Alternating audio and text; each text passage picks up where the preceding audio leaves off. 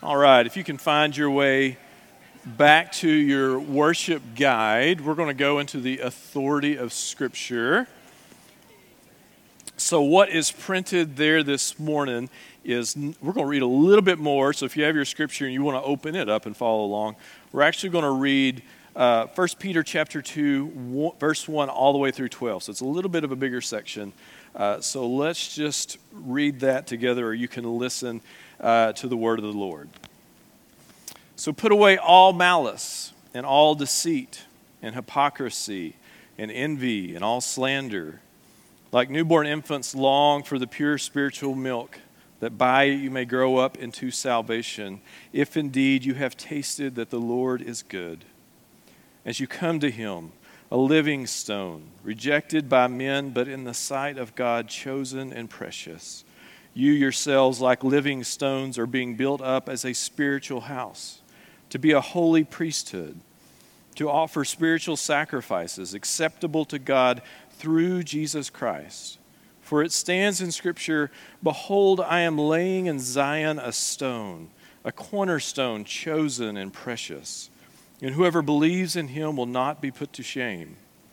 So the honor is for you who believe, but for those who do not believe, the stone that the builders rejected has become the cornerstone, and a stone of stumbling and a rock of offense. They stumble because they disobey the word, as they were destined to do. But you are a chosen race, a royal priesthood, a holy nation, a people for his own possession, that you may proclaim the excellencies of him who called you out of darkness into his marvelous light. Once you were not a people, but now you are God's people.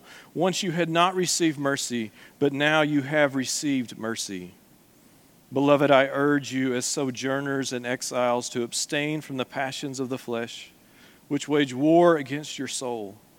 Keep your conduct among the Gentiles honorable, so that when they speak against you as evildoers, they may see your good deeds and glorify God on the day of visitation. And so we say together, "For all flesh is like grass, and all its glory like the flower of the field. The grass withers and the flowers fall, but the word of the Lord stands forever." Amen. You guys can grab a seat.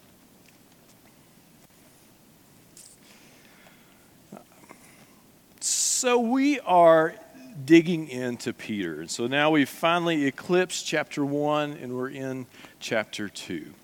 And we remember that Peter's whole premise, his whole reason for writing this, Peter, the kind of rambunctious, almost the daredevil apostle who gets out of the boat to walk on the water, Peter who's willing to say the thing that everybody else is thinking, is now getting some age on him more than likely as he's writing this letter. And we're now hearing from Pastor Peter. He's still an apostle, but he's also a pastor. And he's speaking to a group of Christians in Asia Minor who are discovering that the choice of their faith, their belonging to Christ, is starting to pressure them to the periphery of society. They're no longer on the in crowd. They're being excluded. They can see it and feel it and know it. Greater persecution is coming. And so Peter has words to them of encouragement, of instruction. And so that's where we find ourselves this morning. And so Peter is going to use a very familiar analogy to speak some truth to this group of Christians in Asia Minor. And he's going to pull this out of Scripture, but this idea of a cornerstone is actually pretty common. It's just not in the Bible. So if you're kind of new to the Scripture and you hadn't read a lot of it and you're like, I don't know, is that just a Christian idea? No, cornerstones are just an architectural idea. Turns out they've been around for millennia, this idea of using a cornerstone to build something. So I got to preach, so I got to do some research, which I actually kind of enjoy doing up to a point, and then research gets tiring. But there is a point that research is fun. Now, some of you like that. Some of you are like, no, I don't like to research ever again. I did that once and I'm done. But here's a little bit of what I found. So I just started researching, what does a cornerstone look like? When Peter says the word cornerstone, what kind of pops into his brain? What are the people in the Scripture thinking about?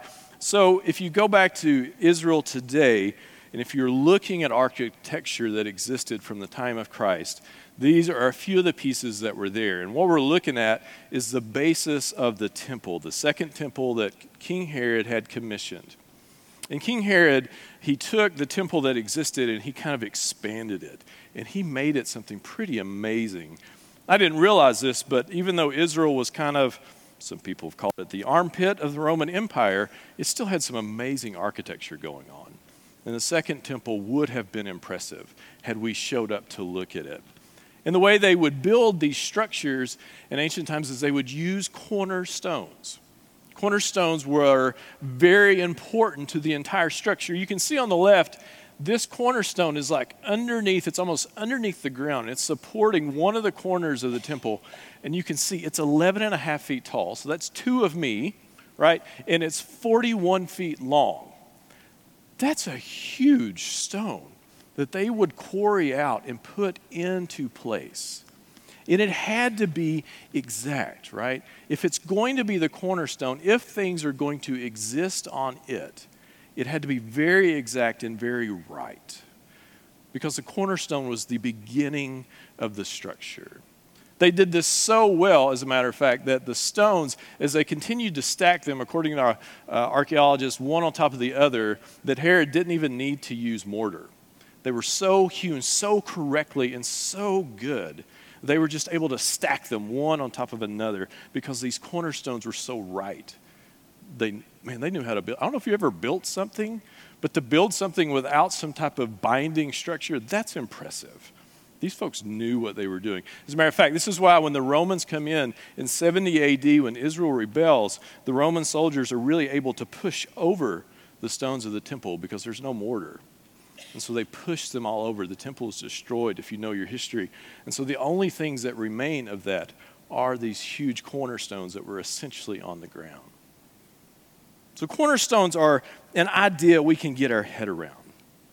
These were important. If you research other cultures and you dig up, archaeologists have discovered that it didn't matter if you were an ancient Israel culture or in a different part of the world, if you use this type of architecture, then you would make sacrifices.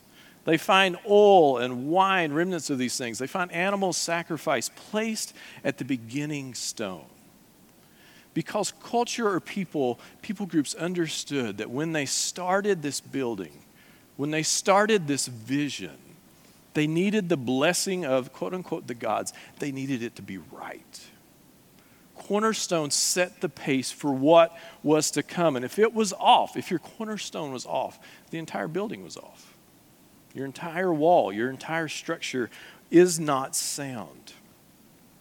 We continue to use this terminology to today. I mean, people have found Cornerstone Financial Group, right? Like, we still use the term because we know it's important. We get the idea that it means something is correct. We know it means something has a sound foundation.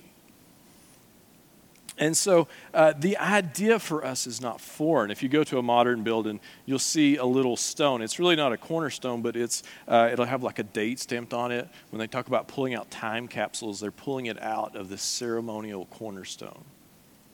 We still believe this idea that things have to be started in the right way for them to be successful, for them to be right.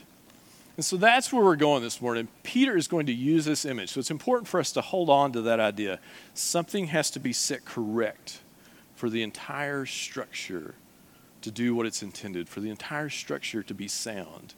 And so we're going to outline Peter like this. Now, some of you are in seminary, so Joe and Lauren, do not go back and talk about this. When you're in school, they make you outline books of the Bible. And they're really mean about it because you can outline wrongly, just so you know. You can outline a book and it be bad. I've gotten plenty of red ink. But there's other ways you can outline books and it be debatable. So don't take this anywhere else besides this room. But here's how I want us to at least think about this chapter, a way to outline it so we can get our heads around it. When Peter is talking to this group of people, in verses 6 through 8 is kind of the center of his message. Who is Christ? He is the cornerstone. And that's kind of the center of his argument. He's the spot that we're going to start on. And then in verses 4 through 5 and 9 through 10, Peter gets into our identity. who are we? If Christ is the cornerstone and he's the spot upon which we start, what does it say about us? And then as Peter continues to speak on the periphery of that, it talks about our conduct. Remember last week, Peter told us, be holy. He reminded us that God says to us to be holy as God is holy. And so he's going to get to our conduct for sure, but in the center of his message is the cornerstone. What's the identity of the cornerstone? And Christians, that is really the arc that we always need to go to.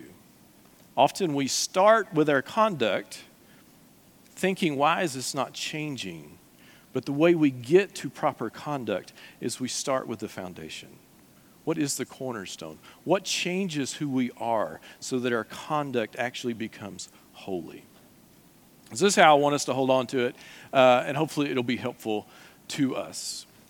So here is the first message that for me was pretty powerful when I thought about Christ as the cornerstone, is that there's a gospel message found here. There's a gospel message found in this idea of cornerstone, both for the perfectionist and for the rebel. Now, there's lots of ways to sin, by the way. I didn't have time to write them all on the slide. So we're only going to talk about 2 forms of sin, which will probably catch most of us at some level. No one in here is a perfectionist. I'm sure that's just me. That's just my problem. No one in here ever rebelled, ever. James Dupree, never happened to you, did it? Just those other people. But let's think about what the scripture says and then go to these 2 temptations for us. In verse 6 it says, for it stands in scripture, behold, I'm laying in Zion a stone, a cornerstone chosen and precious. So if God is the architect, if God is the builder, and God has chosen the cornerstone, then we know without a doubt, because of the nature of God, that it's perfect. That when God starts the building, we can be sure it will stand for millennia and for always, because he is the perfect builder. So his cornerstone is chosen and precious. But for those of us who might fall towards this sin of perfectionism, it's not that the idea of perfection is wrong. As a matter of fact, the reality that something can be perfect is an apology. It's almost a defense that God is real, that we believe beauty and art can make us think of something that is perfect and ideal. The sin comes when I determine that my view of the world is the most perfect way. My perfection is what must be applied, not God's perfection. It's when I believe I can control and manipulate the things around me so that they fall just so that they fall into my vision of how the world is supposed to be. And you'll know if you're tempted towards the sin of perfectionism, because things, when they're not going exactly the way you thought they should, you start to get a little cagey. You get a little tense. You get a little anxious, right? Because your view is, God is looking. This happens to us as believers. God is looking and he's unhappy with your work. So you start to get frustrated. Is it just me? I'm the only one, right? No one else in here ever has those feelings, has that temptation to sin. See, perfection believes the law of God. If we're honest about it, if we're honest about what that sin does, we believe the law of God needs a little bit more work. The grace of God isn't sufficient as God gave it to us. Our sin makes us believe that we can be just like God, that we can do it even better than he did it. On the other side of that coin, it's almost just the same coin. You just flip it, is the sin of rebellion. And to be fair, all of us are tempted into rebellion. Our father, Adam and Eve, our father and mother, Adam and Eve, they rebelled against God. And so it's just a sin in one direction or the other. If perfection wants to keep molding the world to its vision, then rebellion wants a whole brand new start. The rebel says, I need freedom. I don't need all this constriction. I need to do as I choose. I don't need laws or straight lines.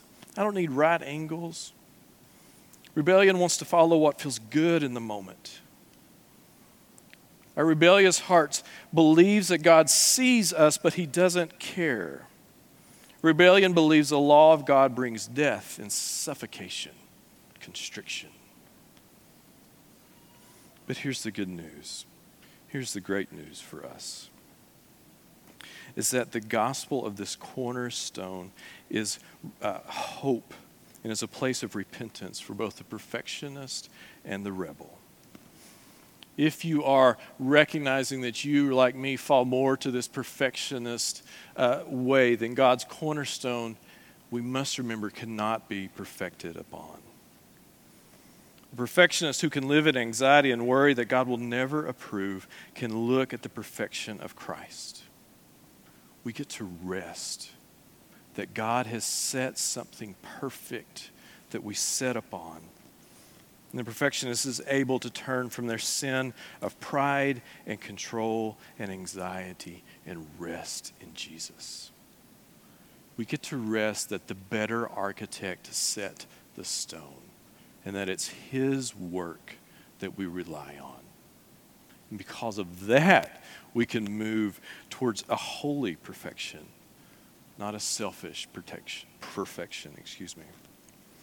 And for the rebel, God's cornerstone sets the course to life. The rebel who so desires to find life and freedom can now look to Jesus, who offers both freely. When he sets the stone, there is flourishing. The rebel can lay down their sin of pride, of pleasure-seeking, and independence, and rest in the foundation of Jesus' life. Guys, the good news of God's cornerstone is that it gives us relief and a place of rest. We need God, the architect, to set the stone for us. Because when we set it, it quickly crumbles. It quickly gets out of line. And so Peter, using this image of the cornerstone, he goes further, and there's really two messages he gives us from the image. One is of security, and one is of danger. If we go back to verse 6 and read the rest of it all the way through 8, and Peter, by the way, is quoting out of the book of Isaiah and out of the book of Psalms. He says, "And whoever believes in him will not be put to shame. So the honor is for you who believe, but for those who do not believe, the stone that the builders rejected has become the cornerstone, and a stone of stumbling, and a rock of offense. They stumble because they disobey the word, as they were destined to do." So the great thing about where we live in Appalachia, and how many of you guys take every chance you get to get out on the trails, especially it's about to be springtime, right? And if we're good East Tennessee people, we got to get outside and enjoy these mountains. I have not lived here my whole life. I've been in different places, and now that I'm back, I remember this place is beautiful. How in the world are we not out more often and enjoying it? So if you live in Appalachia, excuse me. Oh no, my clicker died. Oh, there it is. Then we have in our minds like we get these two images of rocks. Kind of on the left here, you can imagine if you're going on the trail on a hot day. Have you ever done this, been in the mountains? And it's just like you're just burning up. Your pack's like sweating, your shoulders, you're getting a little chafed, and you get to this large stone overhang, and it's cool. And that's where you take your lunch, isn't it? Like you sit down in the coolness of that rock. You can just feel it. You just lay back. You just enjoy that space. And that rock becomes this amazing shelter for you. Or if it's a really windy or cold day, if you're hiking, you will find this stone and you will sit in front of it and you'll just find security. You'll find shelter. But at the same time, there's this other side to rocks that we're very aware of, especially if you've done much hiking around here. This picture on the right, I think Wonka actually took this. We were up on Grandfather Mountain, and the trail really just becomes bouldering. It's not a trail anymore. At some point, you're just slowly climbing like a small toddler over things much bigger than you. And as you do this, then you know something about these rocks. You know that if you stumble on one of these rocks and you fall down into the crevasse or you fall off of the boulder, it will be unforgiving. And the older you get, the more you're aware of that. You're like, they're never going to get me out of here if I fall off of this boulder. Like that, they'll just bury me right here. This will be the space that Daniel McIntosh met the Lord. And you get more aware of that. And so this image that stones can be both a place of security and danger should actually be pretty easy for us to hold on to. Because we can experience it when we get out in our amazing environment.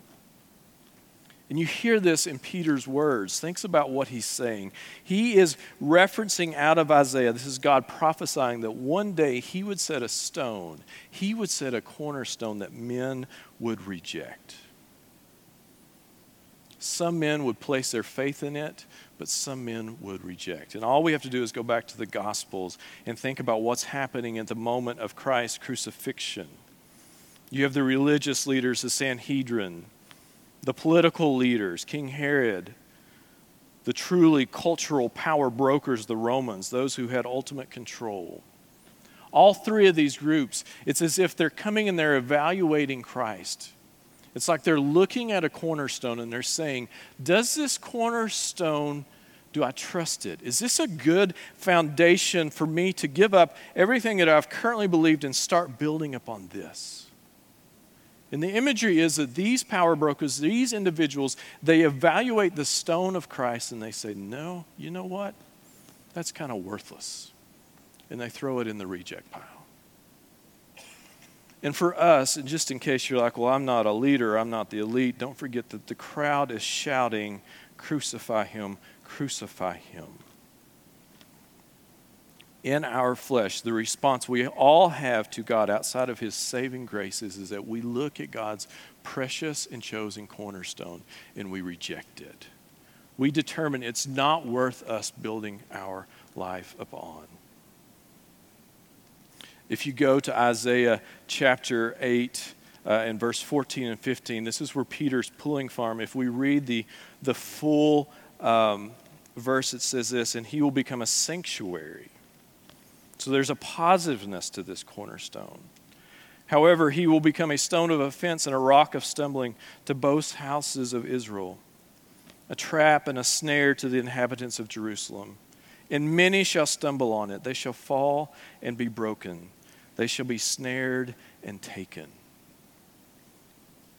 The rock comes to us with two images, one of security and salvation and one truly of danger.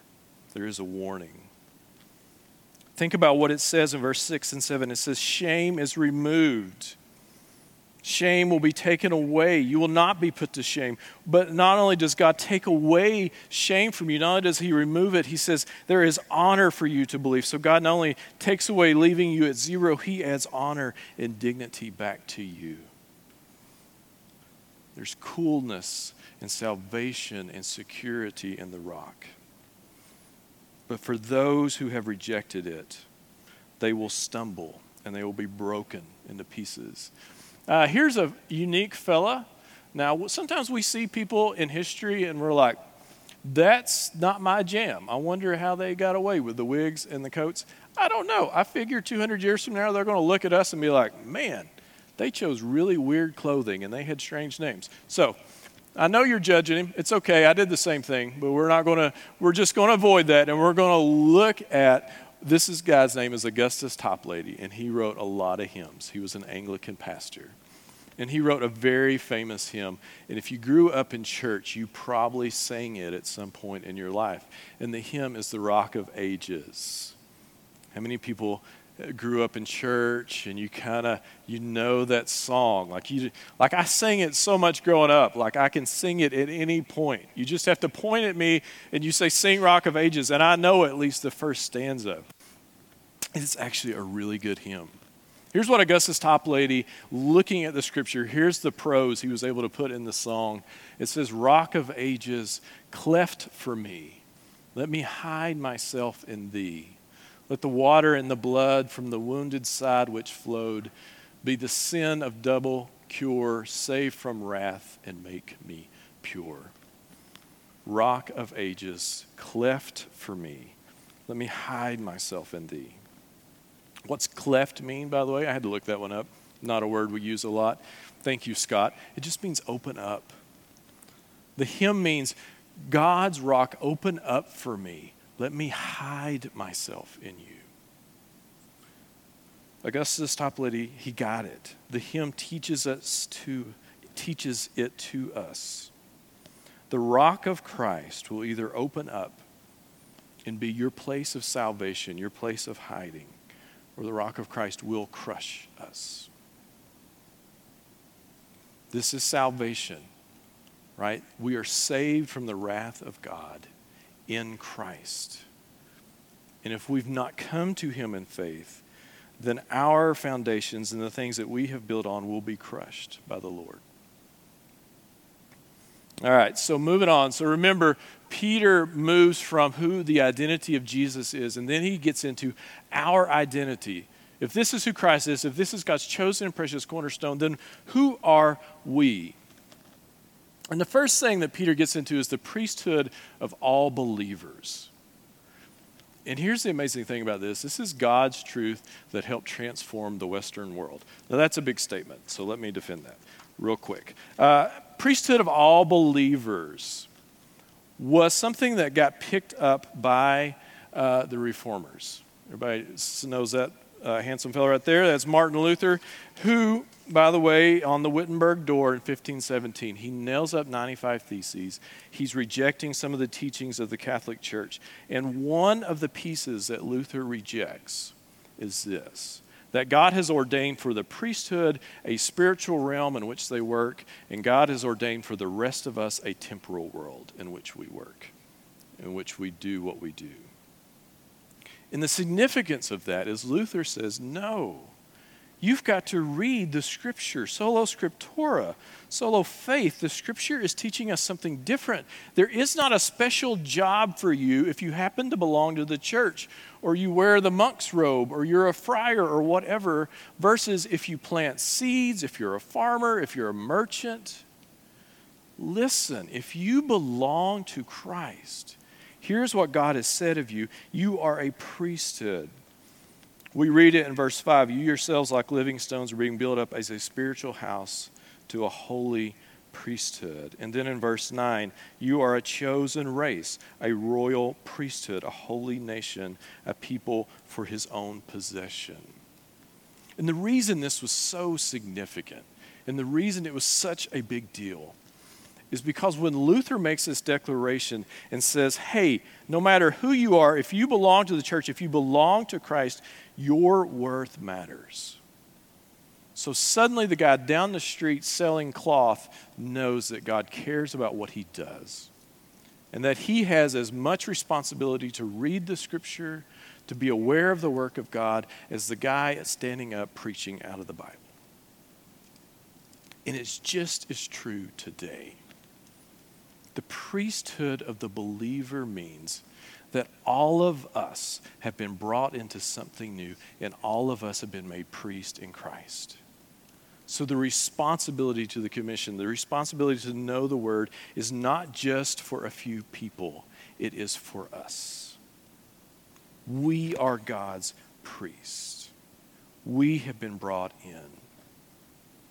And so what Peter does is he actually wraps in two realities. Peter, remember, he's thinking about what Jesus has done and changed or made new, what God was doing in the old covenant. And so Peter takes two realities from how the Jews used to worship God, and he kind of brings them into one. He says, Christ is the cornerstone of a new building that God is building. And what did you go to Jerusalem to do, Gary? You preached about it last summer. What did you go to the temple to do? To worship, right? To offer sacrifice. You went to find a priest. This is where they resided. So not only has Peter said, you're now the priesthood, you're now the living stones. You are the new temple. In verse 4 it says, you come to him a living stone, rejected by men, but in the sight of God, chosen and precious. Peter says your identity is you are now combining both of these things because Christ is now the foundation. You're not only the priest, you're the building. How many of us feel like a building? You might be stiff. If you had a bad workout, you may feel like you're kind of a sore, stiff building. Anybody watching Encanto? Anybody? Yeah. All right. Encanto, which is a new Disney movie, the house is alive. And it's kind of a cool concept. Like the house kind of moves around. It brings your shoes to you, which I really would like if that existed. Like it does all these cool things. And that's not technically the image, but it's a little closer, like you are living stones. You are now the priest and you're the temple. Why? Because God has done something in Christ. If you think about what Peter is saying, is your entire identity has now transformed. You now have this ability. No longer do people have to leave and go to a place to find God's temple. No longer do they have to go find a priest. When they have found you, us, together, when they have found the church, they have found both the temple and the priest. This place in which God dwells. Then listen to what priests do. Priests offer spiritual sacrifices acceptable to God through Jesus Christ.